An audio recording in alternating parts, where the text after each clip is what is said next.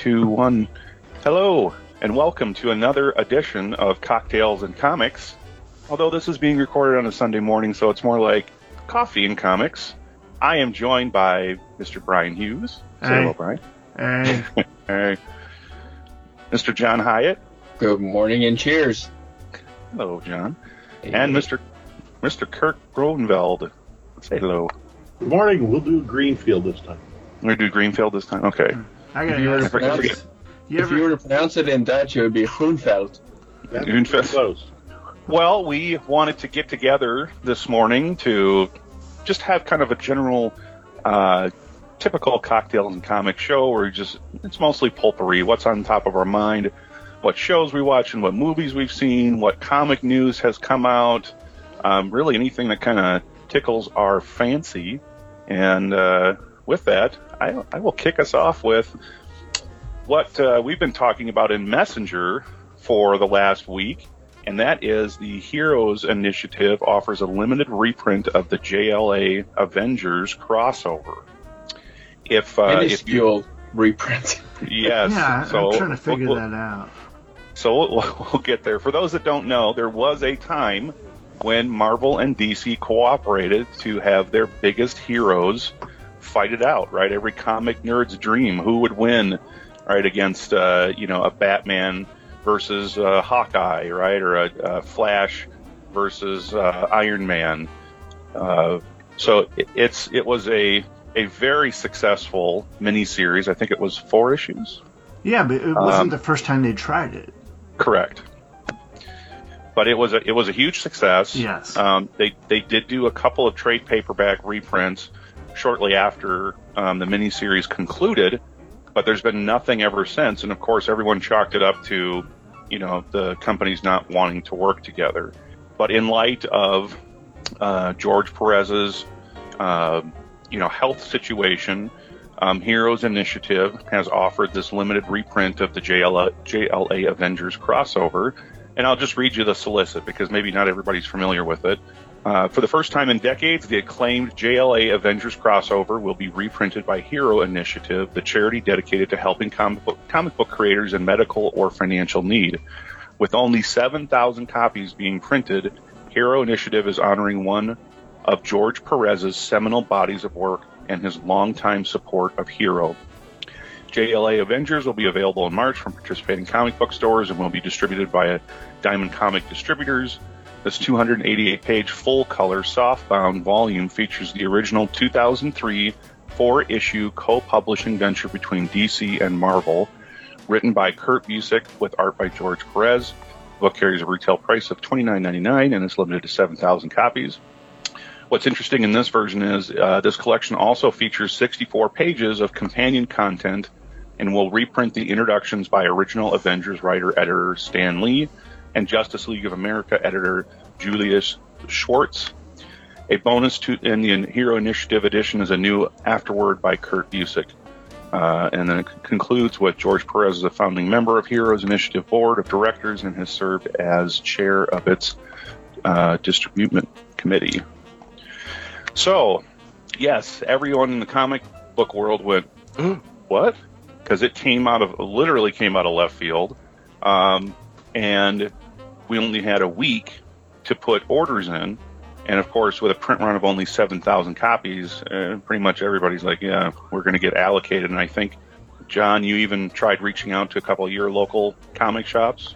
Yeah, and they're not taking any kind of pre-orders. They're probably just going to first, whoever shows up on the day they get there, it's the ones who get it. I don't know what they're going to do. They're going to scalp it is what they're going to do. It's going to be, anybody that can get their hands on it is going to start asking a mint for it. Yeah. Oh, it's a manufactured collectible. Setting it at 7,000 and getting publicity and knowing that, so to speak, this is the end of the road. Yeah. And the only thing that does is it hurts. It doesn't help anyone except for the scalpers. Mm-hmm. It doesn't help Heroes Initiative because they're going to get what they get. It doesn't help Marvel or DC, and it definitely doesn't help the creator. So, it must. I don't know, David. What do you think? Do you think Marvel and DC put the kibosh on how many they could order? Because I like I said in our chat, I mean, they could print 20,000 and they would sell out. I mean, they're not going to be left on the shelves.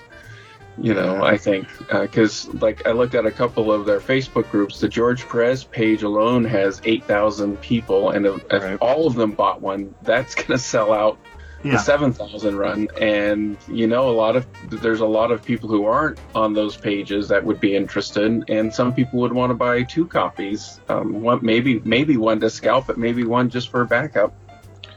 I don't know. Maybe there'll be something that'll come out later that says why it was limited to 7,000. I mean, for a standard trade paperback, I'd say that's a pretty high print run initially. If you look at most trade paperbacks, I mean, they sell a few thousand each month. But the fact that, you know, we're only given a week, I think they either already have these printed up or, you know, it's sitting at the printer as we speak, because it's supposed to come out March 16th. So that's a very quick turnaround time. So I don't know. It does seem small to me. I don't know why they wouldn't just do a nice round number of, say, 10,000. I think with so much press on what's going on with George, and, you know, just the way the fans are towards the older material, that this is one of those things where they're probably going to have to reassess and, you know, create more. Obviously, they're going to see the demand on this is higher than just the need for 7,000.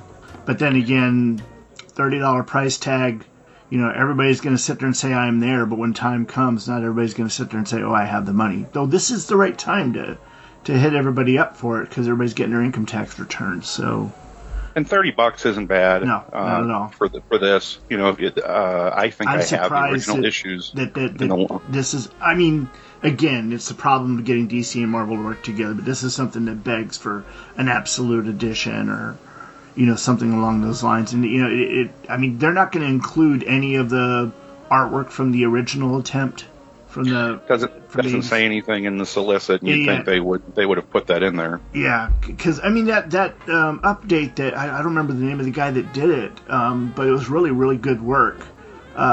Someone had taken all of the art and everything in the story that they understood it, and they created the full story. Oh yeah, that was interesting. Yeah, I can't remember who did that either. We'll find it and put it. I think it was just a fan, wasn't it? Yeah. Yeah, it was a fan. It was total fan work. He took the original pages and inked them, colored them, and then added some potential dialogue. He doesn't have a script, but based on what the plot outlines that have, or whatever has been sort of talked about the plot over the years and what the actual images are, he created some dialogue, and then he finished the book with what he thought it might have been based on the direction it was going. It was interesting, you know. It definitely wasn't going to be Perez and Wolfman or whoever was, Roy Thomas, whoever was originally on it, but it was a really fun read. It was fun to go through, and it was definitely enjoyable. Where did you see this? We'll find it. I'm going to try to look it up while we're talking, and I'll bring it up. We actually had made it available to everybody a while back in our Dropbox, but I'll have to look and see where that's shared. So we'll see. Kind of wrap this section up. We'll see where this goes. I mean, there's nothing in here that's saying, you know, we won't do a second printing, or you know, should they sell out. Hopefully, they make a statement as to why they had to limit it to 7,000 copies, you know, whether that's a Marvel thing, a DC thing, or they didn't think the demand was there. You know, it's tricky to figure out what the actual demand is. And I think, Brian, you kind of hit it on the head with people will talk a lot of talk. You know, it's like when an omnibus gets released, right, or announced, like, oh, I'm going to get that. I have to have that. And then, you know, it comes out and nobody buys it. Yeah. So we'll see. I would have liked to have had a hardcover. I don't know why they did a soft cover. Well, David, to your point, maybe how long does it normally take to get a trade paperback like this? Not this one particularly, but what, 6 months maybe to get it from collecting back into the format it needs? Because I mean, the last time this was printed in any kind of trade was 10, 15 years ago. How long does it take? So maybe this all got into place, like you said, a typical trade paperback is around 7,000. That's high. Maybe they started all this before his announcement of his health issues and his hospice care, and so that's actually making people more aware. I don't think that that's the case, because right now the rift between Marvel and DC is pretty wide. The thought of them coming together on anything is really, something that's just not being considered.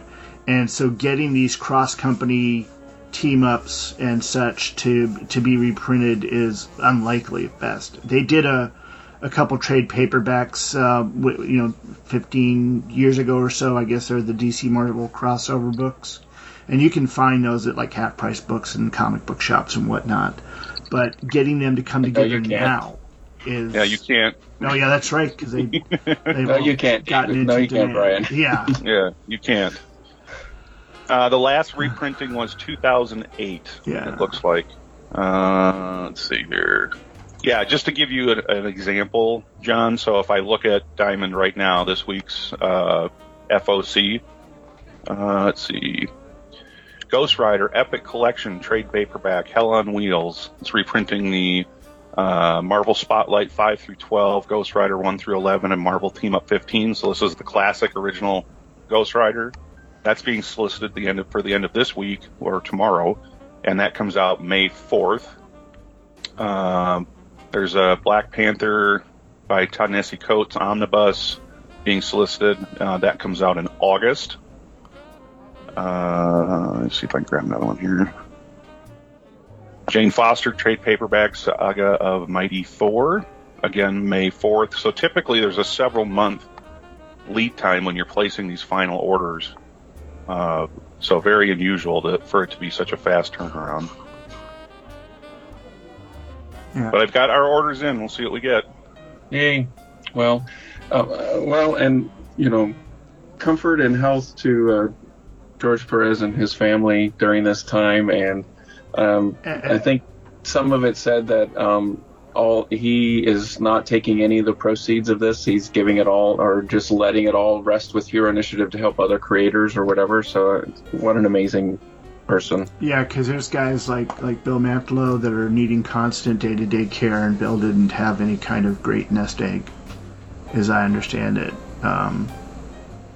But yeah, I mean, definitely there are a lot of others, because a lot of the artists and writers of the 70s and 80s, they were just, work for hire, and they did the job they did, so they didn't have long-term insurance plans and all that, and so it was hand-to-mouth,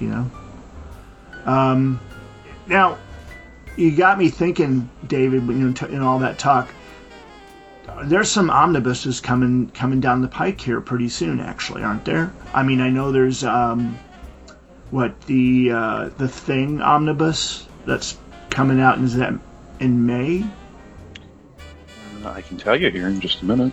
And then there's the Book of Doom, which I think is supposed to come out in June. Doom.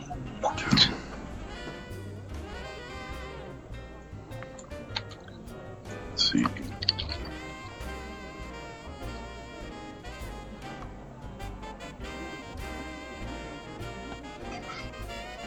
I'm trying to think what was the most recent one that's been released, because I was... Yes, Thing Omnibus. There's a John Byrne variant cover. That is May 18th. Okay, yeah. $125. And it includes The Thing 1 through 36, Fantastic Four 274, 277, 296, Secret Wars 2 number 7, West Coast Avengers number 10, Quest Probe number 3, Marvel Tales number 198, Marvel graphic novel Hulk and Thing, The Big Change, and material from Marvel Fanfare number 15 and Marvel Superheroes number 5. Now, aside from the Fantastic Four work, I don't think there's much Byrne artwork in there, because Ron Wilson did all the artwork on the Thing Thing series, right? Yes, Byrne is listed as the writer, right, yeah. And Ron Wilson as the artist, but Byrne did the cover. Okay, all right. Well, I don't know if I'm going to spring for that one. I bought a lot of the Omnibuy lately. And thanks to my friend David here, I was able to acquire these. When was the last one I sent you? Force World, Jack Kirby. Oh, that's right. But there was one that came out recently that I was going to get, and I don't know what happened. Oh, that's right, money. Okay, I've got a little tangent here. You ever had this happen to you? Now, you guys know that I'm a Mountain Dew junkie. That instead of coffee, I got to get my caffeine from Mountain Dew. And this morning, about 7:30, this one day that I get to sleep in each week, my job calls and wakes me up because there's something that's happened and they need my assistance. And so I had to jump on and do that. And as I'm sitting there trying to wake myself up, I realize that I don't have any cold Mountain Dew. And I'm sorry, I am not Dr. Bill. I want it cold. I want it frickin' ice cold. So I just go and I run, get a can, clean it off, and throw it into the ice box, into the ice itself from the ice dispenser. And, I'll usually leave it in there about 15 minutes and then go back and get it. It's nice and cold. Pop. I forgot about it. Yeah. And finally got back to it and opened it, and it's like a Slurpee inside. It's like, it's melted down now, but for a while there I was sucking on a Mountain Dew Slurpee. Hey, at least it didn't explode. Yes, I know, I'm very fortunate. Yeah. I had an old roommate that did that with a Coke, and it exploded. That's just the worst. It's ugly. But if it happened in this case, it would have just been in that ice compartment. I could just pull all that out, dump it out, That's water. Yeah, not as bad as a car. Ugh. Yeah, that's horrible. And in the north, like where you're at, that could happen quite easily. I had made that mistake one time. I had a Sprite explode all over the back seat. Thankfully, the car had leather, so I could wipe it off. But man, yeah, it sucks. And it's like a year later, you're sitting there getting something out of the car, and hey, there's a little bit of Coke right there. Did we talk about that? There's a Fantastic Four by Byrne omnibus coming out in August. We haven't yet. And this is let's talk about that. Which one is this though? This is Fantastic Four by Byrne omnibus hardcover volume 1 anniversary cover. Let's see. Oh yeah. What does this collect? Collecting Marvel Team Up 61, 62, Marvel 2-in-1 50, Fantastic Four 209 to 218, 220 to 221. Oh, that's right. I think why did they leave out 219? Did he not do that one? He didn't do it. 220, 221, 223 to 260. Annual number 17, Avengers 233, and Thing number 2. Man, that thing's going to be like 1,100 pages. That's a lot. See if I can show up this cover. That is a lot, isn't it? Yep. That is a lot. He drew them all. Remember over on the Fantastic Cast when Andy and Steve would have an omnibus and you'd hear this, there goes a vagrant. Well, I just got my Batman's, I got two of them. I got Road to No Man's Land and then Batman No Man's Land. Both of those omnibuses, the one weighs over 8 pounds and the other one is like 7.5. They're huge. Good thing that Priority Mail is up to 70 pounds to ship for flat rate, isn't it? Yeah. I love that image they've got, but every time I look at the image on the Fantastic Four omnibus, I see that, and I just see what is always in my mind, the lacking of image of Jack Kirby there next to Stan. And I know there's a lot of... The alternate cover. Yeah, there's a lot of... it's an obvious gap. There's always a lot of background discussion about why that was what that was. But that was... Kirby himself didn't want to be on the cover as he was in dispute with Marvel at the time that they were doing this. And I just think that, regardless, it was a big disservice. But, what can you say? What can you do? That's what it is. But there's a lot of back and forth about whether or not Byrne drew it on there and all that. And I don't care at this point what the actual fact of that matter is. It's just, that's what it is. And I'm just going to say that's all I want to talk about on the subject. But But Did you crack open your Sensational She-Hulk omnibus yet? did I get that? Have I received that? Hold on a second. I gotta look. I don't remember. Did I get that? Hey, there's also a Savage She-Hulk coming out, isn't there? But David, That's did you? the original She-Hulk series? Yep, I think so. David, did you I'm send me tempted one? to get that. Am I just? I thought you ordered one. Hold on. Let me take a look. Or maybe, I'm really tempted to get that Savage She-Hulk one because I love that series, sort of. But I have it in the essential black and white, and I'm like, do I really want to spring $100 for color? I'm not sure. Oh, and the big pages. What's that? Much bigger pages.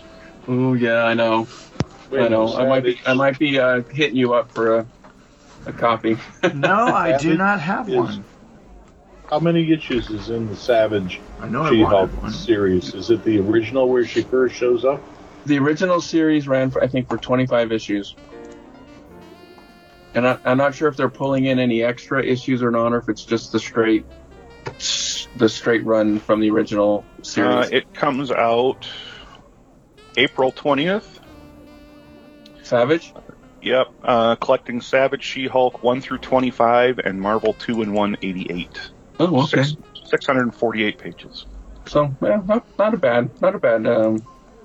That's hefty. You could put that in your lap and not have it crush your legs.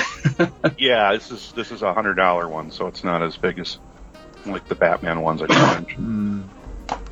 Which kind of leads me. Well, I mean, this one doesn't. But thinking of the Fantastic Four really is what led me to today's subject. At least the one that I wanted to broach for everybody was what in your mind, and bear in mind this is going to be incredibly specific, and I'm not going to give you any time to really think about it. So I want your instant gut reaction answer, and that is, what in your mind is the quintessential Byrne comic image, the one that comes to mind when you think of John Byrne's work?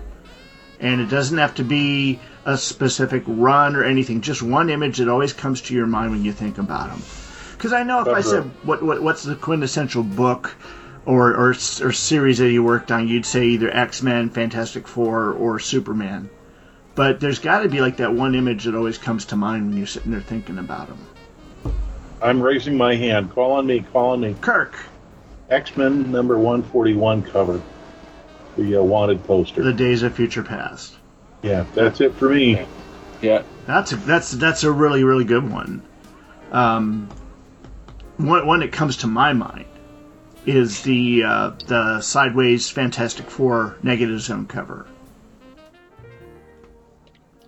And I think it's just how dynamic it is. Yeah, that is interesting. And that just stands out really big as one of those great things. And I mean, and above and beyond everything else, one thing that we have to remember is that even though Byrne worked on numerous series where he made his mark and all that, he also did covers for a lot of books that he didn't work on regularly, and those covers then became iconic or became well known or became famous for one thing or another. I mean, he did a G.I. Joe cover that is very famous amongst a certain crowd, especially bikers, that for whatever reason happen to like it, because it's got a lot of guys on was it Harleys. And so it's like when you go to a convention where John Byrne's at, and you see people standing in line to get his autograph, there's invariably a guy there in leather holding that one issue of G.I. Joe. I don't know why, but we saw this. Mine would be the Man of Steel number 1. The shirt rip? Yep.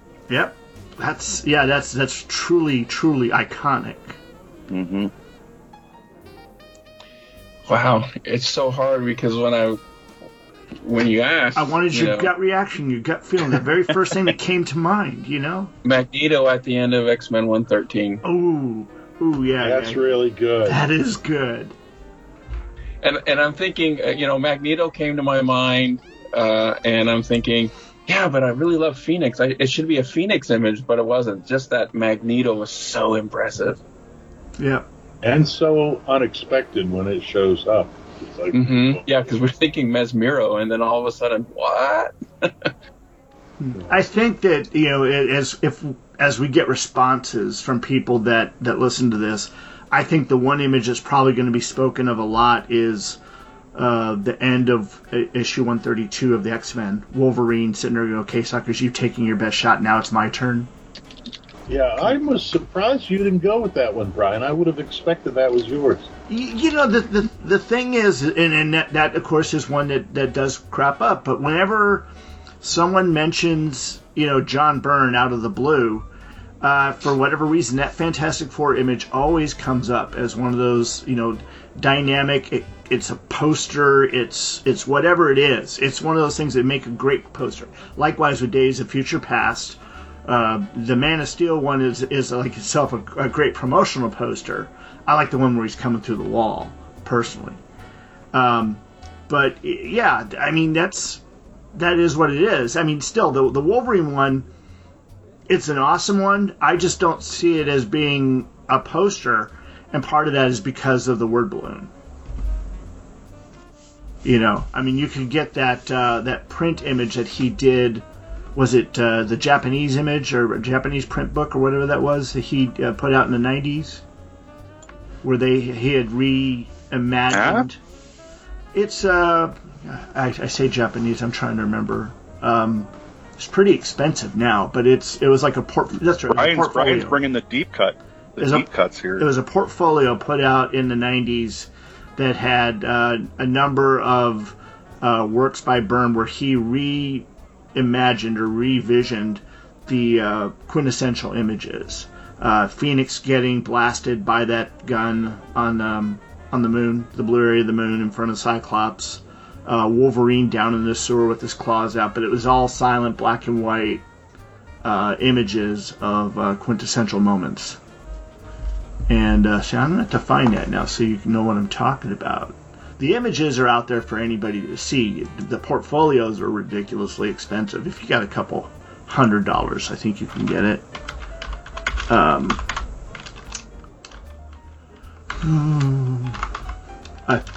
They're not something that's showing up at the auction houses lately, like original artwork. Y'all vamp amongst yourselves. Okay, so yeah, if you just Google it, you'll see the images of like 4 different bits of art. Or 6 actually. I'm sorry. Let me go here. Wolverine down in the sewer. And that took me away from what I wanted to see. Storm, it looks like, with the Nagari demons. Phoenix getting blasted. Colossus on getting burned at the stake. And then there's Kitty Pryde running from the demon. And I had not heard of this collection before.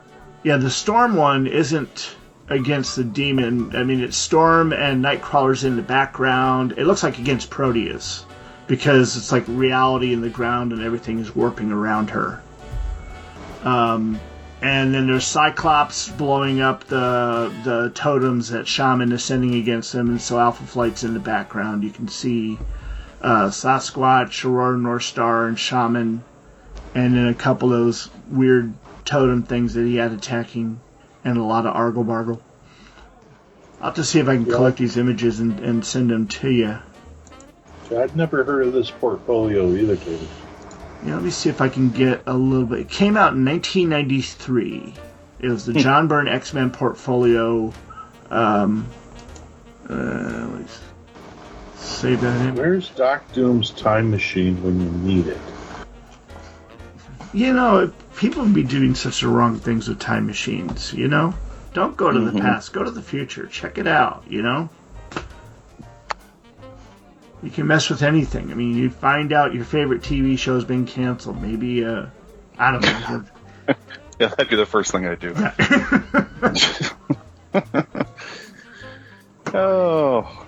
But yeah, I'm just, again, asking what's that quintessential image and, what is it about it that makes it, that thing that comes to mind. Again, I say about that Fantastic Four one is that it's like that perfect poster. It's that perfect image of them in that era that Byrne was working, and that was like that great era of the Marvel Age of Comics. And we loved it because everything was connected. It's like there was always a touch on the left and the right side of the Marvel Universe from the Fantastic Four. And, of course, this is them in the negative zone. It was just evocative of so much of a gigantic universe around the Fantastic Four, which is one of those great things. They're not street-level heroes. Oh, sometimes we see them at street level. But this is, you look at it and you're just like, wow. I mean, it just brings to mind, the idea that anything can happen there. And it was really cool. You just like the images because they're cool, right? Indeed. Well, there's other images that pop up, like, again, like you said, the 141, that wanted poster, to me also the cover of 136 where Cyclops is holding Phoenix's body on the cover. Yeah. It's just, wow, there's just so many. It probably depends on when you ask what might pop in, first as to which image is really so iconic. But there's a lot of iconic images. He really did a lot of good stuff. Yeah, cover's got to grab you, and that's why I picked that Man of Steel one. I remember being a young kid and seeing that, and I was like, ooh. Like, I want to read this. This looks cool. Yeah, that does grab you. And I mean, obviously, when I saw the Man of Steel for the first time, and that was one of those things I was completely unaware of that he was doing. I don't know, I had my head in the sand or whatever. But then, comic book shops were really, at that point, becoming a thing. But I wasn't getting into the conversations with the people in the comic book shops yet. Like what became, I guess, a staple for us is like where you would go into the store and it'd just be a place to hang out for hours at a time as you're having these conversations that we're having now here on the podcast. Right. But yeah. Dang it. I'm just trying to get the image to you guys so you can see what I'm talking about on that portfolio. But my computer is not working agreeably with me right now, and I don't know why. And so is it similar to like the IDW, those Artifact Edition ones where they're oversized? They're the same. I shouldn't say oversized. They're the same size as the paper that they draw the images on. Yeah, so you get to see them in their full glory. Yeah, you get in this full glory, and it's a portfolio. It's a thing with a fold over top, and you open it up, and it's got the prints in it. I got another one that was Bill Sienkiewicz doing The Shadow from the miniseries, the Andy Helfer series of the late 80s. Why isn't this showing up? But yeah, I'm going to keep trying to get this going. But you guys go again. Vamp. Because this is fighting me. I'm only on my first cup of coffee, sir. You need to simmer down. Well, I not to totally shift gears, but stuff that we're all watching at home. So we started watching The Handmaid's Tale a few weeks back.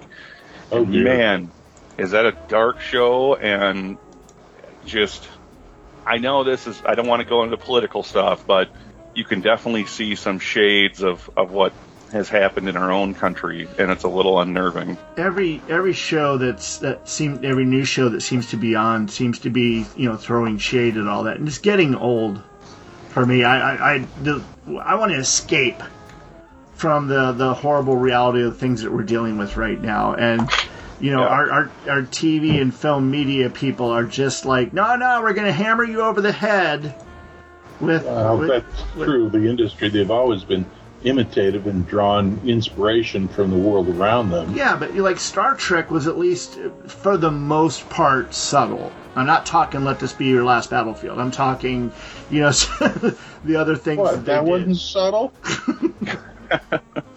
So we've been watching escapism. Black on the left, I'm black on the right. Well, for escapism, we just finished Boba Fett and really enjoyed it.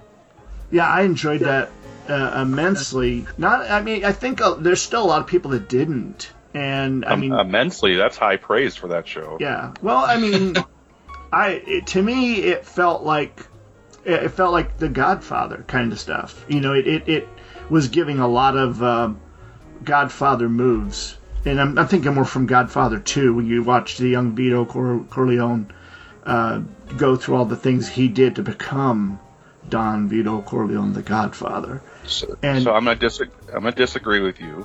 You're welcome to. I think The Godfather is way too high a praise. I think that show, we were close to pulling the plug on it until The Mandalorian showed up. Because it was just, I felt like it just was, there was Bonanza? no point. Yeah, there was just like no point to it. You know, there's just, you know, ambling around, not really doing anything. And I don't blame the writers of the show, but the more we got into the episodes, I'm going, what are they going to do? Because they're trying to work inside this box, right, of canon that they've built themselves around. So you can't do anything majorly important that's going to change the timeline, you know, downstream. Actually, they're working on that. Jon Favreau and Dave Filoni are doing a number of things that they're going to be releasing, in the near future, that is going to change the sequel trilogy, and hopefully make things a bit more palatable for the fans. What do you consider the sequel trilogy? I'm talking about the Force 4, Awakens. 5, 6? Yeah, no, Force Awakens, Last Jedi, Rise of 11, Skywalker. They're basically trying to find a way of they're fixing it, I should say, is what it sounds like. And for more information on that, you got to listen to J Guys and Jedi. Chris Honeywell and Hope Mullinex have been talking about that a lot. And they're of course. You say gay guys? J Guys. Oh, David, I thought he said the same thing. I'm like, gay guys and Jedi. Okay. Yeah, it was kind of catchy. I was like, wow. Yeah, it does. Yeah. That's a companion series, yeah. Well, Star Wars is a brave new world. So why don't we talk about, so let me go first. I'll say something I didn't like that really bothered me in the show, and then Brian, you can say something that you really liked. Okay. Hey, and before we do, if anyone hasn't seen it, this may be spoiler, so skip ahead, and because, hey, you know what? What, you're spoiling the whole series or just the 7th episode? I don't know. Yeah, we don't know. Well, it depends on where this goes. This car, we don't have a navigation. Kirk, have you watched it?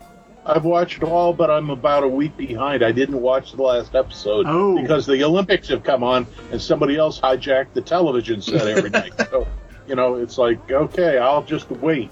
So. Okay, then for Kirk's sake, let's not talk about the end episode. Does that sound fair? Or I can just drop off for a little bit and come back. No. I don't think anything needs to be said about the 7th episode. Yeah, we don't have to talk about the 7th episode because there's plenty of things to talk about, and we're not going to be going over, hopefully, all the plot points, just a couple interesting tidbits.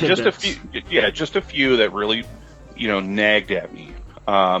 So the first one, obviously it's been said, how do you reconcile that he goes into the Sarlacc pit with a young, fit body and comes out an old, fat guy?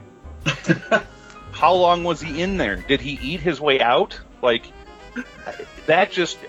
I know he's got the great voice for it, but from a continuity perspective, it's like, I think we're meant to believe he was in there for a few days and got out, and it's like, it's not even the same person. So that right there, and I'm thinking about the kids, Brian. I'm thinking about the kids, the people that will come next to Star Wars, and we want to be able to be like the, guiding the Padawans, right? Of like, oh, if you want to find out what happened to Boba Fett after he fell in the Sarlacc pit, go watch Book of Boba. And anybody that goes from that movie to that is going to go, what the F? Who is this guy? David, had we seen Boba without his helmet before? No. Star Wars Rebels and Clone Wars, you got to see young Boba Fett running around with Cad Bane, and but I mean, I'm just saying physical appearance. Yeah, he was supposed to be, I guessed he was at least in his 30s, but Well, again, Tim and I had this discussion about the age of Boba Fett and how it's reflected. Now, remember, of course, that the stuff we're seeing right now in the Book of Boba Fett, the current time bits that we're seeing, is at least 5 years after Return of the Jedi. Okay, and they've gone on record as saying that the old guy in Return of the Jedi that was with the rebellion down on the forest moon of Endor was Rex. Now, Rex is a clone, and Boba is also a clone made from Jango Fett. It is, and the fact of the matter is that the early runs of clones that they had were advanced aged quickly because they started making them 10 years before. And by the time that Obi-Wan arrived at Kamino, they were full-grown soldiers ready to go into battle. So they aged them from 0 to 20 whatever in the space of 10 years. And I don't think that stops. I think they age out pretty quick. So Boba Fett is aging at an advanced rate. And that's just my supposition from everything that I've seen and the way to explain his age. Yeah, but they said, I'll counter that because they said Boba was made from a pure sample. Like, he was not like the rest of the other clones. Well, and that raises a question. How old was he in Attack of the Clones? Was he 10 years old? Or what? Because he doesn't look like he's 10 years old. It looks like he is about 13 to 15. Granted, like not 15 like my son, because my son at 15 is taller than me now. Bigger than me. Oh, dear God, it's scary. Maybe the Sarlacc acids advanced the aging process quickly. There's my Marvel No Prize submission. And gave him a gut. Well, he had to eat. I mean, and he couldn't exercise. You know. He just had a whole stash of Twinkies because it's what survived the That's Sarlacc right, juice. yeah. I do have a theory. Actually, this theory was brought about by my wife. And this is not Boba himself, but the Pikes. Now, the Pikes are one of the main villains of the series book of Boba Fett. And we hadn't seen them before, had we? The Pikes? Sure. Where? In the Clone Wars, in the Clone animated Wars. show. Man, I'd watched all the Clone Wars, but it was kind of one of those things I had playing in the background while I was doing other things. I'd keep an eye out for the thing. Well, my wife was wondering if the Pikes are the race of people that the Sand People came from. Like the Sand People were those that were stranded or left behind on Tatooine, and they became the tribal people that you see. Because we don't ever see a Sand People without all the wraps and everything on them. Even in all this time that we see in this series, Boba Fett staying with them, you never see them without. Though they never wrapped Boba Fett in all of them. It looks like bandages wrapped around the head. You mean the Tuskens? Yeah, Tuskens. What was I saying? Sand People. Sand people. Yeah, Sand People. Yeah. Those are the little guys. Yeah, Jawa. No, those are Jawas. Phantasm. Jawas. No. Sand People are the Tuskens. Yeah. Jawas are the little ones. Yeah. Is that the ones that Anakin killed? The Jawas or the Tuskens? Yeah. Which one did he kill? Yeah. He killed the Tuskens. Yeah. Okay. Yeah, they got a crap deal in the universe, that's for sure. So that was my first big gripe was they should have gotten a younger actor to play Boba, and it just kind of spiraled from there in terms of his fighting ability, and he's supposed to be this huge badass, and I can't think it's the second episode or whatever where he goes and gets the helmet full of credits, and then he gets jumped by like 5 people, and like. That's all it takes is 5 thugs to potentially take out Boba Fett. I thought he's supposed to be this master assassin. But anyway, I'll stop because that's 2 now. So Brian, do you want to highlight 2 things that you liked? I did like how they showed his time with the Sand People, and they tried to make the Sand People sympathetic people. I'd agree with that. I thought that was interesting, and of course him, earning his own bow staff or whatever, or a gappy stick or whatever you want to call that, from the mystical tree. Yeah. But really, as far as the series did go, I got a big jump in joy watching the episode that focused on the Mandalorian. I mean, that just of course because it was the best episode. Yeah. And yeah, had nothing with Boba. And to let you guys know, Friday night my family gave me, it was a late birthday gift because they were waiting for it to come in, but they gave me a Hot Toys Mandalorian and Grogu figure. I saw that. Yeah, and I just realized that my son had come in last night and reposed it. He's flying, he's carrying Grogu, and he's got flames coming out the flamethrower. That's pretty cool. Is that the bobblehead? No, I'll send you a picture while. No, I've seen it. I'm kidding. But I'm just that's cute that he did that. That's really cool. I will say a highlight of the show was what's the girl's name? Fennec. Fennec. Yeah. She was really good. She made that show. I think if she hadn't been in it, we would have fallen off quite a bit faster. I had to look her up. She's like 58. Ming-Na, yeah, she was Mayday on Agents of S.H.I.E.L.D. And I first saw her back in the 90s. When Friends was such a big series, they were throwing any kind of series out on Thursday night that they hoped might stick. And one of them was The Single Guy, starring Jonathan Silverman. And if you watch that show, you'll see a lot of people that are all over sitcoms in that era. The woman that played Ross's ex-wife's partner, Susan, is Jonathan Silverman's best friend in the show. And then Jack Black shows up on, I think, in at least one or two episodes. A young Jack. I say young Jack Black, but he's probably about 30 at the time. But that was just when he was really, really getting started. And Bruce Willis had not shot his arm off yet in The Jackal. Sorry. That she was one of the main. Ming-Na was one of the main characters on that show, and she was, I was like, wow, this is great. And then I was talking to my friend Kevin Topham, and apparently he knew her from high school or something else. He basically grew up with her, and so they're friends. And so he's like, giving her a bad time because she's on that. And then she did a movie with Wesley Snipes, and I'm trying to remember what it was. It's like something about affairs. I don't know. But, of course, it's one of those where she shows up nude. So everybody's going to go and watch that movie now. I'm sure everybody's hitting IMDb right now. But, yeah, I mean, at 58, she is, she just like one of those people that does not age, like Paul Rudd. Yeah. She made the show. My wife and I both really liked her character. We did think that she took it pretty well when she got taken to the modders and all of her guts taken out, and she's like, oh, okay. Yeah. And didn't even freak out about it, but. Well, I mean, what can you do at that point? You're dead in the ground, or you're alive with tech. So she was really good at it. So if you liked her character, because she was in a few episodes of The Mandalorian before she got popped, another pain point for me was the Voltron-esque scooter bikes that the little gang people had that were all different colors. I rolled my eyes like you mean the Vespas? Out of my head. Yeah, out of my head. I'm like, oh my word.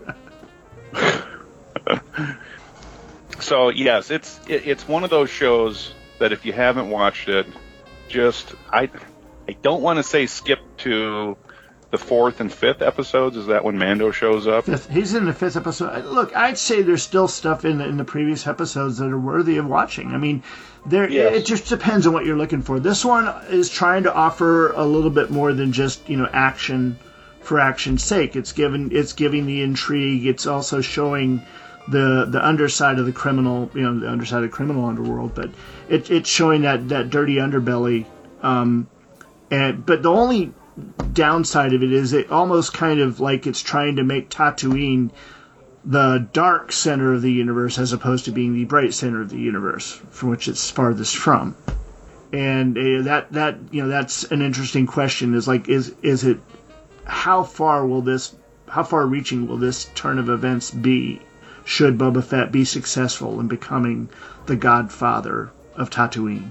Yeah, I don't know if that's going to get a second. So do we know if it's going to get a second season? Yeah, it's already been. They've already said there's going to be a second season.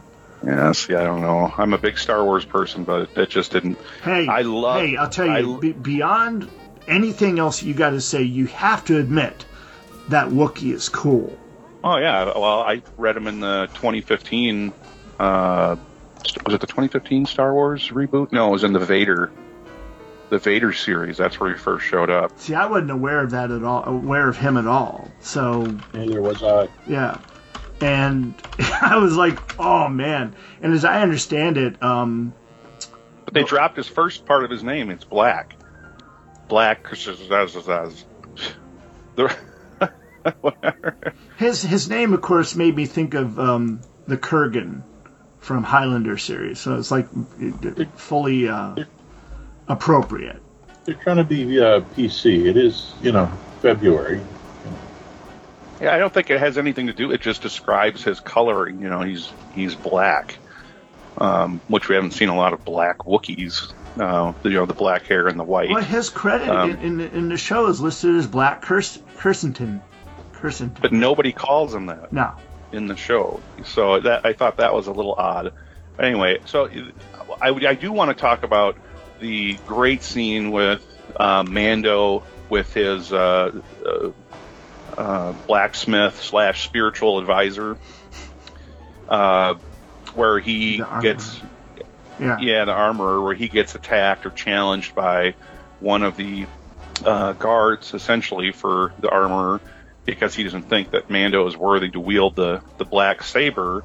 And I watched all of the Clone Wars. I didn't get into Rebels, but I found it very interesting that all of a sudden we find out that the black saber can fight back against its wielder, and it was making the weapon super heavy, and so Mando was having to drag it across these catwalks. Yeah, that was the whole thing with that was really intriguing, and I have not had a chance to delve further into the black saber to find out what's going on there.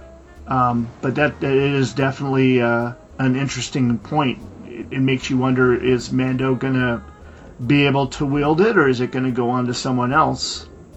Well, who was the guy from the Empire that had it? I always forget his name. Moff Gideon. He had no issues wielding that thing. He was whipping it around like it was a piece of licorice. Mm-hmm. So the only thing I could think of, and there was another guy in the Clone Wars who was leading a separatist Mandalorian group.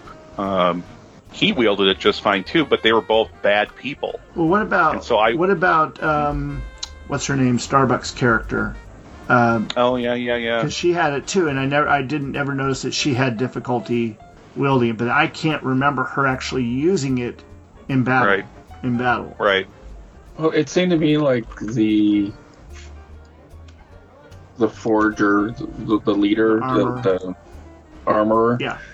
She kind of said that he had to learn how to work with it, and so the other ones probably already have learned how to work with it. So Moff Gideon and Bo-Katan. Bo-Katan, was her name? Bo-Katan. That's right. So they probably already worked with it, and I don't know. So perhaps he just needs to learn around that. And I think that's what I got out of that, was that he had to learn not to fight against it, but to. Yeah, he did beat that guy's booty in kind of a prison kind of way. Yeah. I felt like getting stabbed in the shower 14 times, So, well, I guess I don't know. I'm not as tough on it as you guys are being. Mm-hmm. I really enjoyed it just for the sake of a nice adventure to kind of hang out and see a little backstory, something going on in the Star Wars universe that wasn't just about the battles and the big. Yeah. Well, David's the only one that's crapping on it here. I actually enjoyed it. I didn't say you're crapping on it. I just said I'm not as tough on it as you are. Yeah. I enjoyed it. And yeah, there were slow times and there were like eye-raising stuff like David brought up, and some of the things were kind of like, okay. But I enjoyed it overall. I thought it was a nice, kind of cool to kind of see the back stuff about Tatooine and some of the characters that they brought in that we recognize, like the bands or the characters, the musicians and the bands of the Cantina. the cantina there, you know. Small kind of planet there, Tatooine. To me, it felt like Jon Favreau, as he did with Mandalorian, gave it a Star Wars feel, like from the original Star Wars movies, with like the fading scene shifts, and it just felt good to me. And there was some of the ridiculousness, like the little mod gang, you know, when they're brightly colored Vespas. I mean, that was so bad.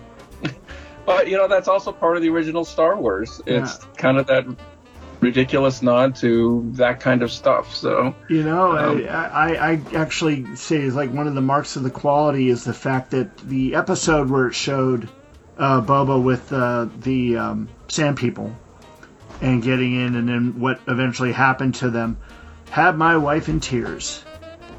She was inconsolable, and you got to understand is that, you know, before she met me, she had no interest in anything sci-fi, fantasy, whatever, any of that, and just to see her get you know, this involved in all this is always interesting. But yeah, she just really felt for that. So I mean, definitely had an effect. It's definitely, you know, jarring emotionally to some people. So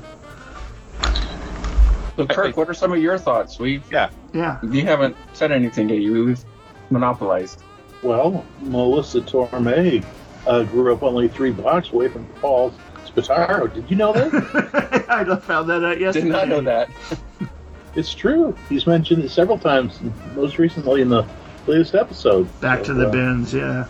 Yeah, that's pretty cool. Okay. You have any thoughts on Boba Fett, maybe?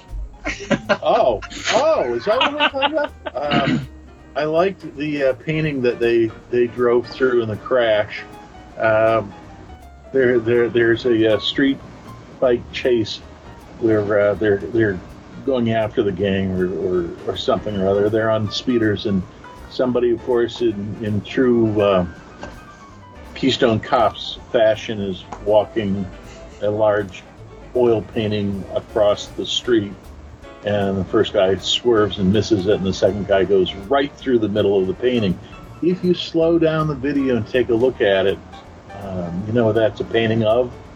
Mm-mm. Has anybody noticed it? I didn't. Mm-mm. What was it? Yeah. It's only a couple of frames, but it's pretty clear. You have an impression as they go through it what it is. It's a large oil painting of Jabba the Hutt on his throne. Right through the middle of it. I thought that was kind of cute. I've enjoyed this series, and I agree with both of your comments about the nod to the feel of the original Star Wars trilogy, and then also I agree with David's concerns about where's this going and why do we care. I was kind of wondering. I always felt like this was building to the council meeting, or where he calls in all the factions on the planet, and he says, just don't do anything, don't get in the way. You're all going to be under me. I'm going to take care of this. It was pretty clear from the very beginning, as he tries to establish his rule, or to fill the shoes, so to speak, of Jabba the Hutt, that this was building towards that was going to have to happen. But I thought that was going to happen in one of the earlier episodes. I haven't seen number 7, the final installment, but clearly it's building to a head of something. Something's going to break. Just tell them you want to watch football today, and they'll leave you alone. They're not going to know it's over. Sports. That was Super Bowl weekend. You may remember that. Oh, speaking of Super Bowl, just a total sidelight, and you can ring the bell or buzz me off with this, but use the goat. No. Yeah, the Cincinnati Bengals quarterback, Joe Burrow, is from my town. Oh. I mean, local boy made good. You wouldn't believe how many media stories we've had on him. Not good enough, And he's apparently. a truly nice guy. He did a wonderful thing getting the Heisman Trophy and calling attention to the food insecurities of the area and the necessity for the food bank. I mean, that was a stand-up moment for him to share the spotlight with that. Everybody appreciated that, and that's where I first really knew of him. He's from about a year or two behind my son, who's graduated, obviously, from college. So I didn't know the family, but that's all anybody around here seems to talk about. Wow. Until they lost in the Super Bowl. But, nobody's holding that against him. They're saying he's young. He'll get his ACL fixed. Everybody loves you till you lose. Yeah. And then everybody disappears. It could be worse. You could be the Rams quarterback who had that photographer fall off and she broke her spine and he was just walked away. Oh, man. What? Yeah, he turned his back and he said something to his wife could you take care of that or something? Didn't even care. I didn't hear that one. Oh, that's been all over the place. I'll have to look that one up. See, I don't follow sports. So. Well, I mean, right now, sports is what it is. My wife has been just completely deep into the Olympics, the intrigue and everything going on. It's almost like the whole East German thing with the Chinese right now. It's like the Chinese skaters and such, have flaws in what they're doing, and yet they're getting great scores where everybody else does really, really great and doesn't get quite as good scores. It seems to be a repeat of that. And again, all this is secondhand. I've not been watching much of the Olympics myself, just don't have time with everything else going on. But likewise, we did a poll on the air asking our viewers, so it's unscientific. It's only those people who care to respond who have computers. So this is, don't take this to the bank. But we asked, how involved are you or how interested? How much have you watched the Olympics? And we gave them 4 options, from totally following it to not interested at all. What do you think the response was? Probably about 25%. At this point, 25% what? Interested. Not interested. No, interested. And I'd say 75% not interested. Yeah. Boy, you must have seen the poll. No, just 74% said not interested at all. Wow. And we whipped that thing off the air so quick because we're an NBC affiliate. They had your audience. I mean, oops. Kirk, what's the weather forecast? It's cold out there.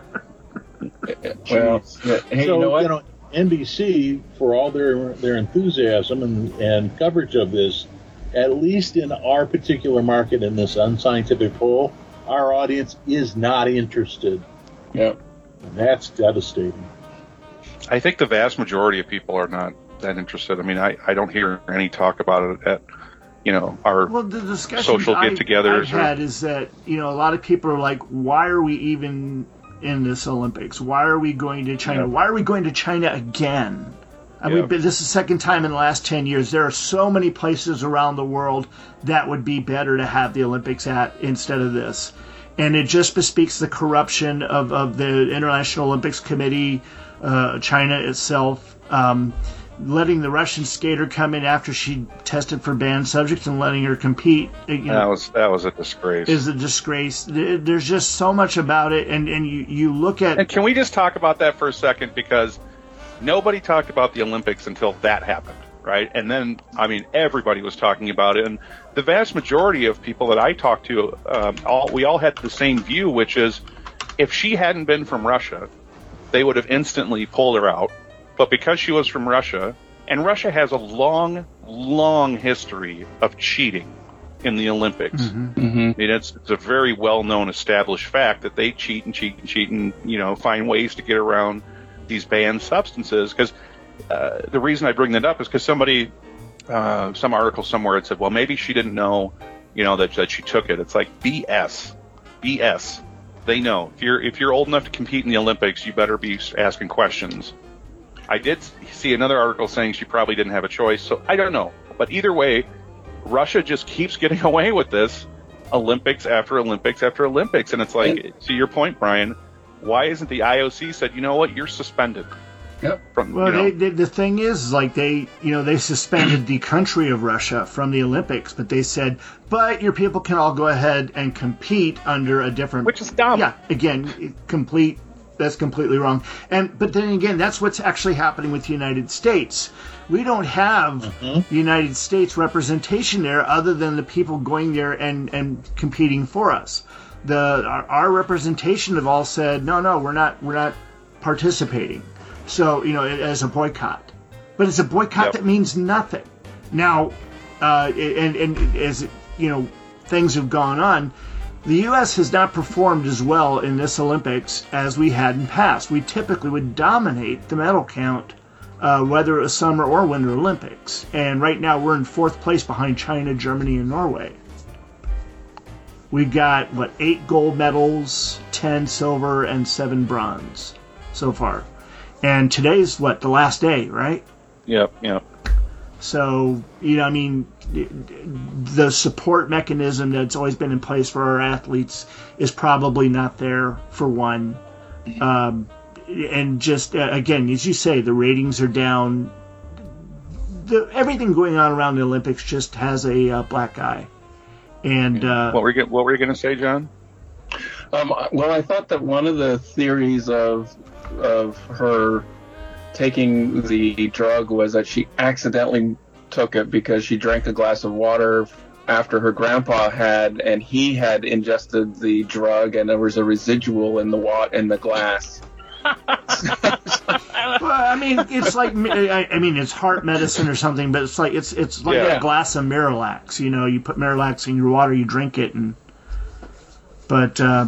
and then she put water in and drank it too, and there was residual, and that's how she tested for it. I'm like, okay, that's very ridiculous to me. Now this guy tested positive for pot, but I went to the McCartney concert. Yeah.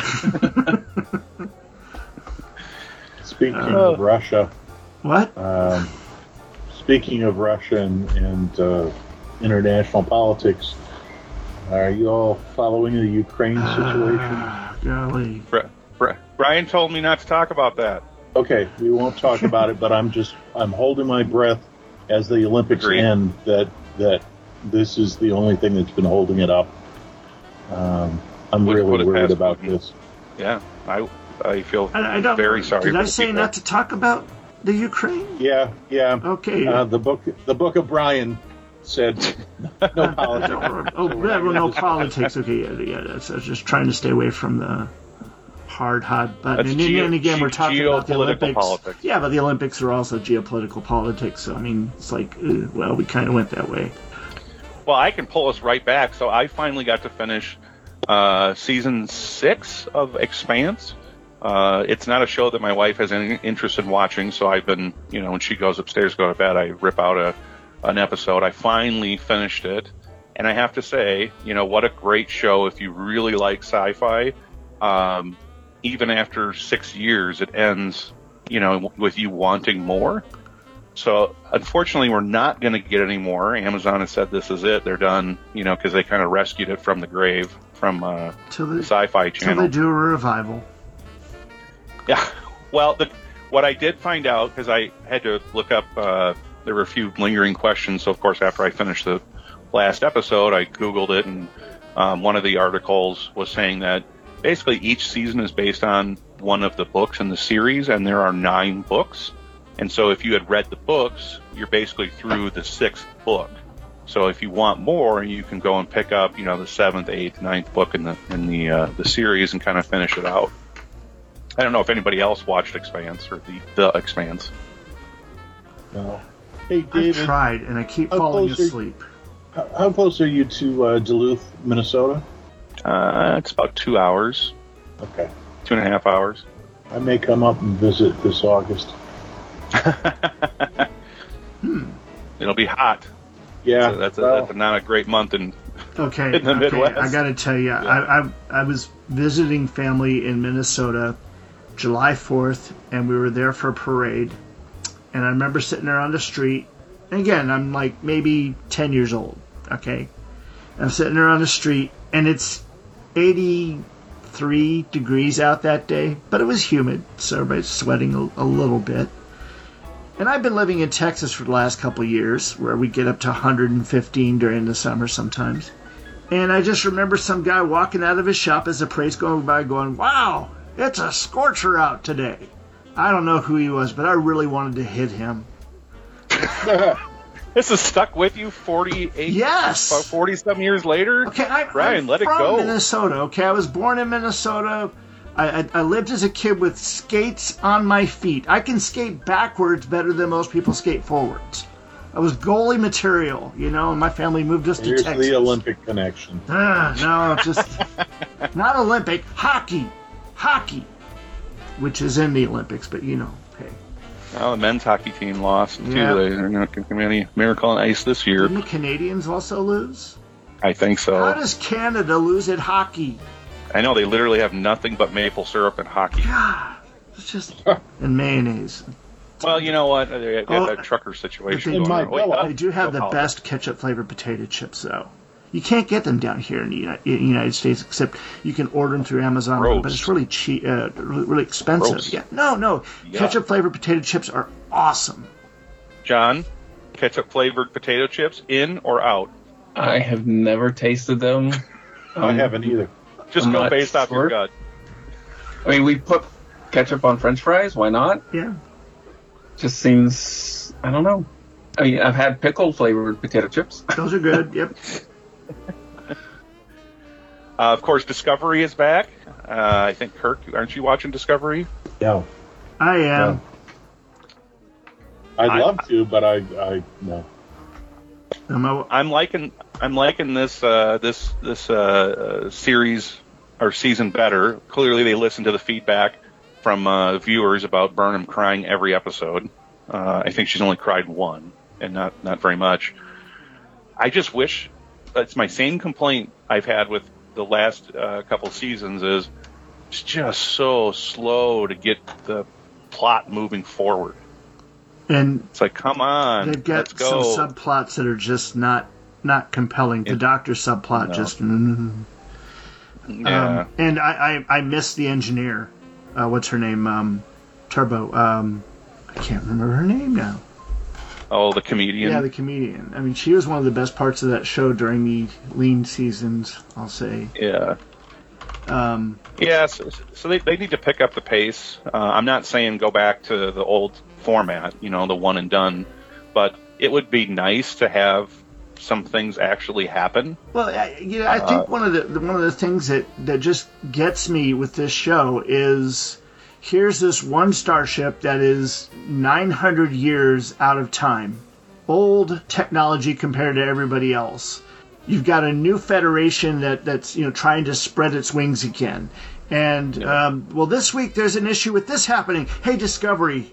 Yeah. Can you guys take care of this? There's a new thing going on. Hey, Discovery. I mean, are there not any other starships that can handle some issues there in that world? It's just. Well, haven't they gotten enough dilithium now? Shouldn't all those other ships be out? Yeah, they are. I mean, they are. The fleet is able to travel. Right. So this reliance upon Discovery to take care of everything is just a little bizarre. I mean, it's just for them to move the story along, it's a little clunky as far as all that goes, though. It is, and Tig Notaro, that's her name. Tig Notaro. Tig Notaro. She's the engineer. She has a funny, I think it's on Funny or Die, a little thing. It's called Tig Notaro Under a Rock, where she interviews an actor or somebody like that, a movie star who she has no idea who they are. They give her clues. Yeah. Now I'm looking forward to Strange New Worlds, which is the ongoing adventures of Chris Pike and Spock in number 1 aboard the original Enterprise. But I'm also looking forward to the final season of The Orville. And if you haven't seen it, there is a teaser out on YouTube that's like 4 or 5 minutes long, and it's very, very intense, very cool. And gives you an idea what the season's looking towards. And it's just, this is Seth MacFarlane's love letter to Star Trek The Next Generation. And I really, really enjoy it for what it is. I don't expect it to be Shakespeare. I expect it more to be like Bob, the guy down the street from Shakespeare that just wished he was like him. I've heard this is kind of a mashup. I haven't seen any of it. It's kind of a mashup between like Star Trek and Galaxy Quest. Yeah. Yeah, I mean, the thing is, when the series first started, it was working very hard to be a comedy, almost parody of Star Trek The Next Generation. But as they were, advancing the characters more and doing a lot more character development, they found out they actually had some compelling storylines. And Seth MacFarlane is kind of like this, I don't want to say reluctant captain, but he's the that kind of captain thrust into these situations where he has to constantly rise to the level of other captains to deal with it. And it's turned into a very interesting series. Plus, it's got Adrienne Palicki in it, and she's always fun to look at. John, I can't remember. Were you watching Discovery, or you not in on the new Trek? I just got a little bored with Discovery. I enjoyed the Pike season. I think it was season 2. Yeah, he saved that show. Yeah, and I'm really looking forward to Strange New Worlds coming out. And I went through season 3, and I just kind of lost interest. It just like you said, the continual kind of whining, just like, and the story just didn't captivate me or interest me. So no, I just kind of lost interest, and I haven't started the new series at all. I might try to take a look at it and see. It depends, but I'm not getting a lot of really positive feedback on it. So I'm like, okay. I mean, I like the idea of the new series. I just don't think, to me, 1,000 years in the future to me is not Star Trek. I mean, there's no connection to any of the other Star Trek in any way, and I kind of like the shared universe aspect of it. Even like when we had Next Generation, which was so far removed from the original series, there we go. There were still callbacks to it. We still felt like we were part of the Star Trek universe.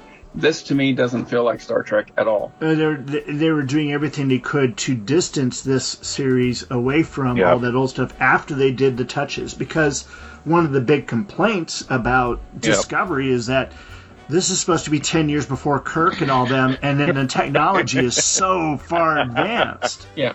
Right. You know, and so for me, that was a short-sighted thing. I mean, they should have set Discovery, 30 years after Voyager, or whatever, Yeah, that would have been an easy way to solve that problem.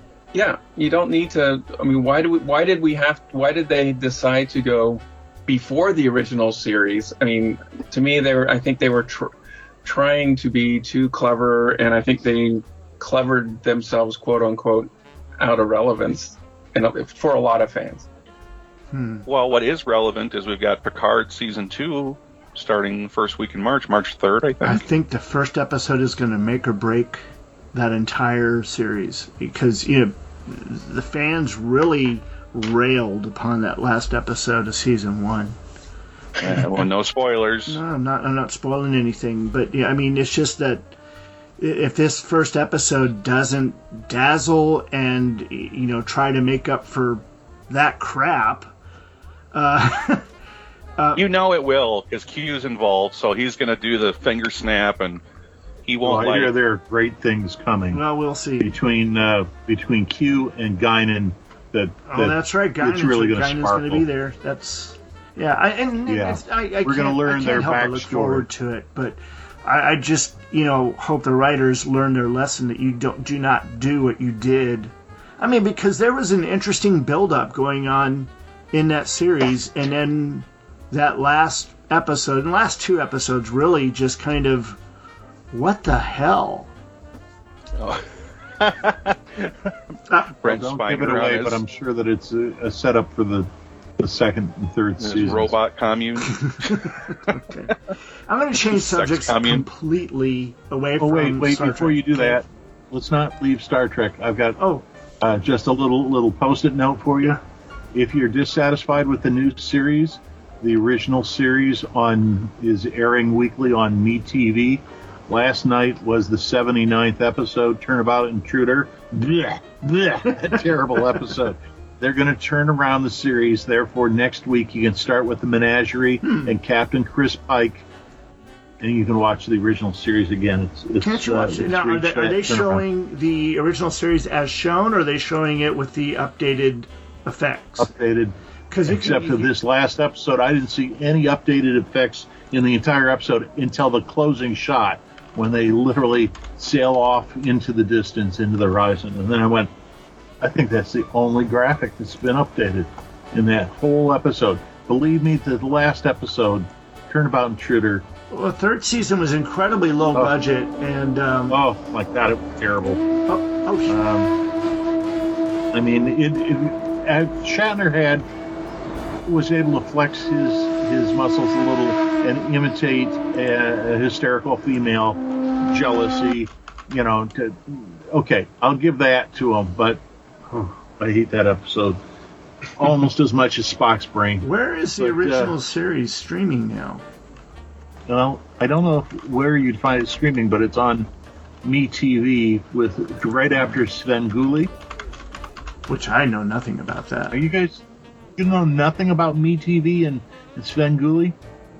I read an article about Svengoolie. He's been around for a long time. Comedy horror movie host like Elvira. Out of Chicago that is nationally syndicated now. It's very tongue in cheek.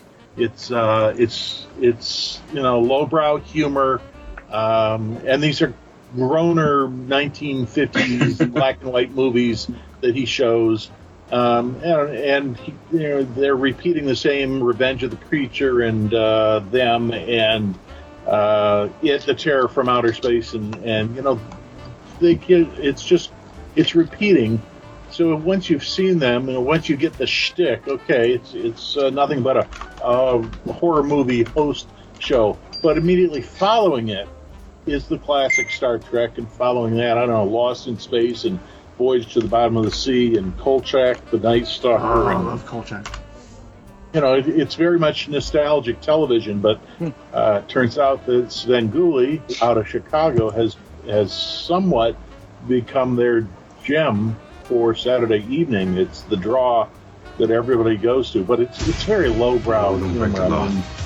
You'll if you ever watch it, you'll get the point really quick. Because he's in costume and they throw rubber chickens at him when he cracks a bad joke, and it's that sort of thing. So. Okay, original series is available. I was saying original series is available on Amazon Prime if you're a Prime member. Yeah, cool. So you can watch all 3 seasons. So, inspired by David last night. So David was watching a movie with his kids, and he showed a picture of him eating big tubs of popcorn, which got my tummy rumbling, and I'm like, oh my gosh, that sounds so good. But I didn't have any popcorn in the house, so I'm like, okay, whatever. And then my husband put on Injustice, the Justice League DC thing that came out in October last year. Animated movie. Yeah, I can't watch this without popcorn, so I had to run to the store and go buy some popcorn. And David, I'm blaming you, but it was so good. Yeah. The popcorn. The popcorn. We had kettle corn. We had kettle corn and then regular butter popcorn. I'm a big kettle corn fan. I'll take that over regular popcorn anytime. But yeah, we were watching The Goonies, so we've been trying to introduce some classic movies to them. Yeah, from our childhood. And one of the things that jumped out right away with that movie is the amount of times they use the S word, and I'm thinking, man, PG was a lot more loose with and liberal with the swears. Yep. Every time one of the characters said it, right, my daughter would look at me like, oh, "It's okay, it's just a movie." Yeah, but, you say that's a bad word? Yeah. But we got halfway through.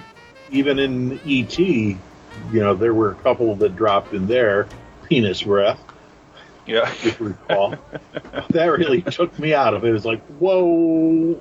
So we got about halfway through, and then it got too scary for Declan when they were in the caves, the cave system, and the booby traps. And so we took a pause there, and we watched some Teen Titans Go, kind of calm things down. See, but this is the problem with us doing this early in the day. It's not a real cocktails and comics, it's coffee and comics, because any other day when you talked about booby traps, one of us would have gone, he said boobies.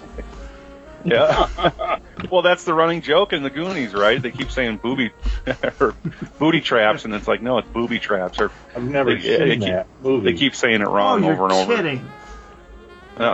Never got to see it. It was in that gap someplace between my youth and adulthood, and you can't record with this again until you watch Goonies. Okay. So you're gonna have to trade in my my geek badge, my ID card. No, you were never a kid. That's true. I'm not of your generation. Well, I'm a little bit farther down the pike ahead of you.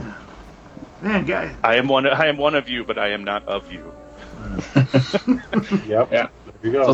So now you have popcorn for a while for the next few movies. So Thanks, Dave. I've got so much popcorn here. I don't know if I told you guys, but my father-in-law acquired a popcorn machine, like they used to serve popcorn at the theaters and such. So it's got the full kettle and everything. And there's a restaurant supply not too far away from us. So I went and bought a couple cases of popcorn. Now at Halloween we served we normally serve hot dogs. But with the pandemic and everything, it's harder to do that than, say, popcorn to somebody else. So we were giving out popcorn to the parents and some of the kids and all that, along with bottled water. But we fire that thing up every week and make popcorn from that because it's so much better than microwave popcorn. See, now I want some popcorn. See, all it took was one photo. John, what did you think about Injustice? Because I absolutely loved that comic series. It went on for 5 years, and it was just great. I mean, some of the stuff was just out there, but it existed in its own continuity, separate from the regular DC universe. So what did you think? It was a good movie, and I think they did a good job with all of the animation and stuff. It was darker than I expected it to be. Oh, yeah, very dark. I did not expect it to quite go that, and I was just a little bit uncomfortable because I'm like, no, Superman can't go like this. This isn't Superman to me. If you want to see where it started, you should go out to YouTube and watch all the videos for Injustice: Gods Among Us. The way this started was that DC Comics had gotten into a deal with Mortal Kombat and created for the various gaming platforms a series of games that first started off as Mortal Kombat versus the DC Universe. And it was so well received that they went ahead and made another one, and they created the Injustice storyline. And so the Batman of that universe came over to the good guys and said, hey, we need your help here fighting these guys. We need your Superman to fight that Superman. And it was really while it had all the fighting, the Mortal Kombat style of fighting of all the superheroes and villains, from the Joker to Green Lantern to Doomsday to whatever. There was a really good storyline going along in that. And if you go to YouTube, you can watch all the videos of the storyline itself. And that Superman is so brutal at one point. What he does to Captain Marvel is just, whoa. Oh, yeah. Vicious. And they made a second gaming series from that also. And I mean that was all before I think they did the comic books as kind of like a side series to boost awareness of the games. But the comic book series took off on its own, and then of course that's why you got the movie. Yeah, so we made it through. I thought Plastic Man was elevated a little to be too useful. Then when I know of Plastic Man, I'm like, okay. That's, and my husband and I both were a little bit disappointed in the end. I mean, Superman, spoilers if you haven't seen it, Superman just flies off with Wonder Woman. I was like, wait. And there were so many other things that just kind of were left dangling. Like, okay. It seemed like a very quick wrap up. Like, oh, we don't want this to be longer than an hour and 20 minutes, and we're at hour 15. Quick, wrap it up. So it seemed like somebody doing a presentation and realize they only have 3 minutes left. Yeah, it's just like, oh, and they got 15 minutes of content. Slides. You can read them later, and thanks for attending. I'm not going to clear every slide for you guys. Yeah, but I mean, the work itself was good on the show. I mean, just be prepared. It's not a light comic book animated film. It's very, very dark and very bloody. So now, have y'all been watching Superman and Lois? No. The latest episodes had gotten very interesting. The introduction of Bizarro into it. It was a good deep fake too, because they had made it out like it was going to be Doomsday. And it was really, I mean, that we thought they were building up to a Doomsday storyline, and it turned out to be Bizarro. Spoilers for anybody that hasn't watched this, but it's really good. And now, see, the thing that's going on with this show, of course, is it sprang out of the Crisis on Infinite Earths miniseries that they had. And up to that point, Superman and Lois had been married, and they'd had one child. And then all of a sudden, after Crisis, they have two sons, Jordan and Jonathan. And in the series, Jordan had been developing superpowers, and lately he's been becoming very powerful. But Jonathan never had any powers. And so you thought, okay, this is going to be really, really bad for him. And things seem to be changing. And there's images that were shown out on the web yesterday of Jonathan wearing the Superboy costume, much like from the whole Reign of the Superboy costume that we saw, like Tom Grummett put together, where he's got the Superman logo, but he's wearing a leather jacket and sneakers. Yeah, so my 90s Superboy. Yeah, there's imagery of that getting around. But that's all I got on that. But nobody else has been watching that at all? My wife saw the final Spider-Man movie last weekend. You finally watched it? For Valentine's Day. The wife finally relented, and we went to a matinee because she figured there'd only be like 5 people in the theater. And so we watched it and enjoyed it very much. I have not seen it yet. I did like the Saturday Night Live skit of Biden blaming everything on people going to see Spider-Man. He's begging the country to stop seeing Spider-Man. Stop seeing Spider-Man.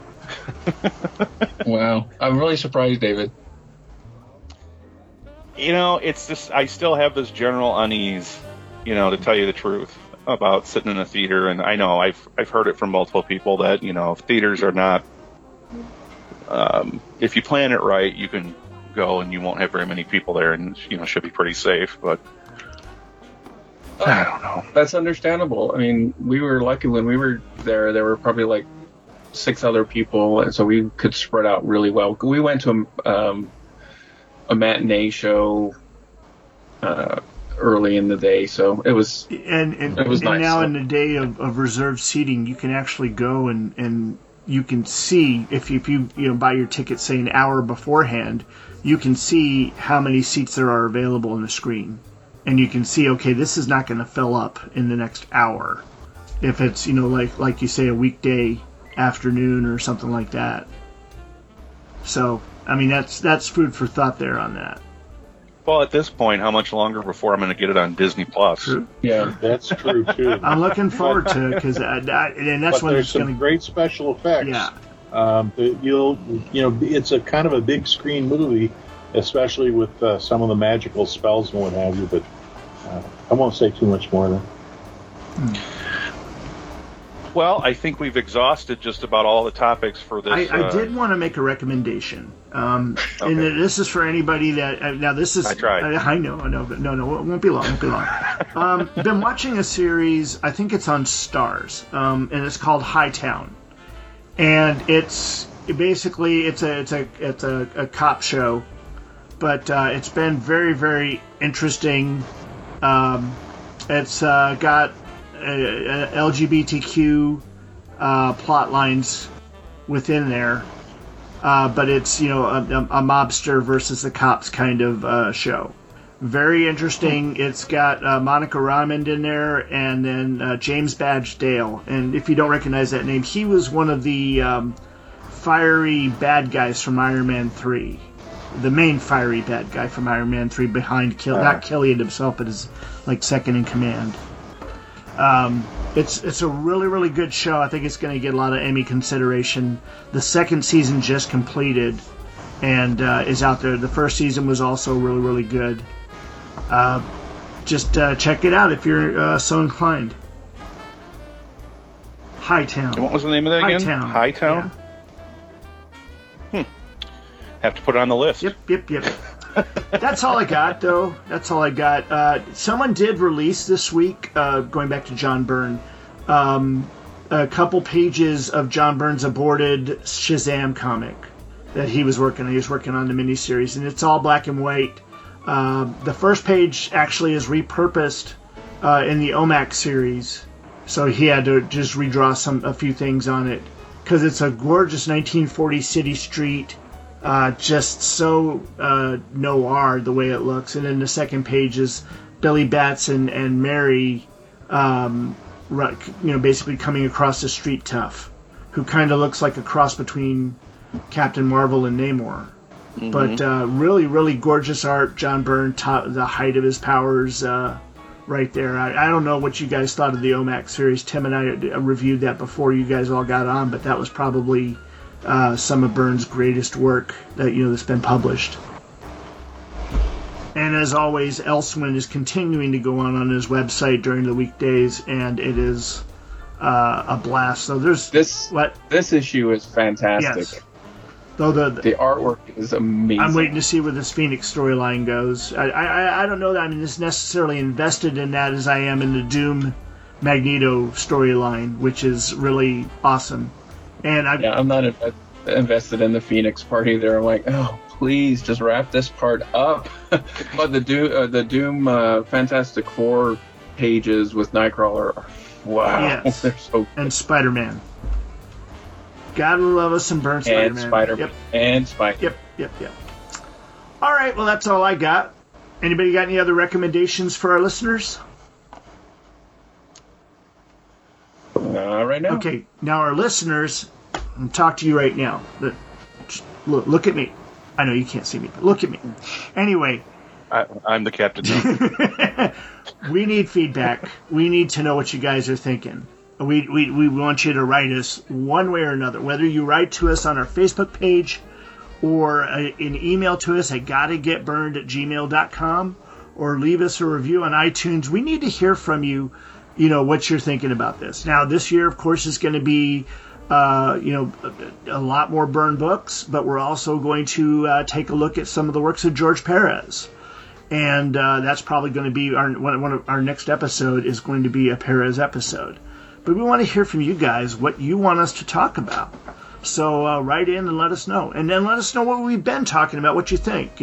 Are we right? Are we wrong? Are we completely bent? Just, let us know. And if you've got, any considerations, recipes are always good. Chemical ideas to get our minds, more expanded. That's good, within reason if it's legal. But please write to us one way or another. Let us know. We're, just craving feedback.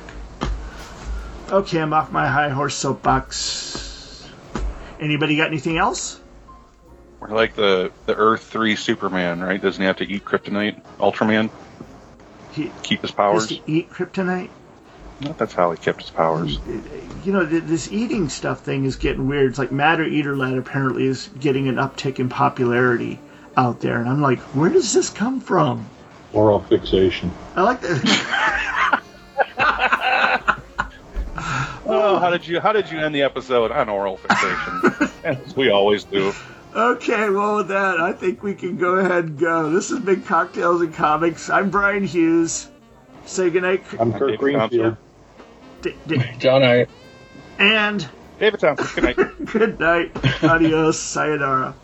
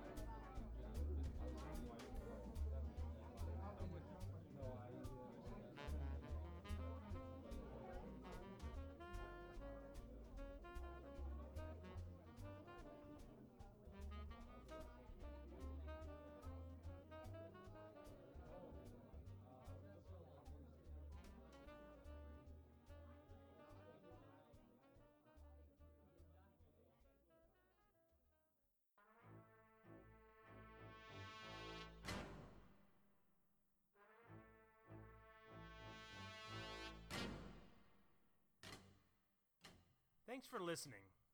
You can find us and many other great shows at 22freaks.com. That's TWOTRUEFREAKS.com. Third Degree Byrne is spelled with the number 3, RDDEGREE BYRNE, and is part of the 22 Freaks network of shows. Follow us on Facebook and Twitter. Just look for Third Degree Byrne, spelled with the number 3, and Byrne spelled BYRNE. Compliments, complaints, and recipes can be sent to gottagetburned@gmail.com. That's GOTTAGETBYRNED@gmail.com. Drop us a line and tell us how we're doing. Till next time, this has been Third Degree Byrne. Some men aren't looking for anything logical, like money. They can't be bought, bullied, reasoned, or negotiated with. Some men just want to watch the world burn.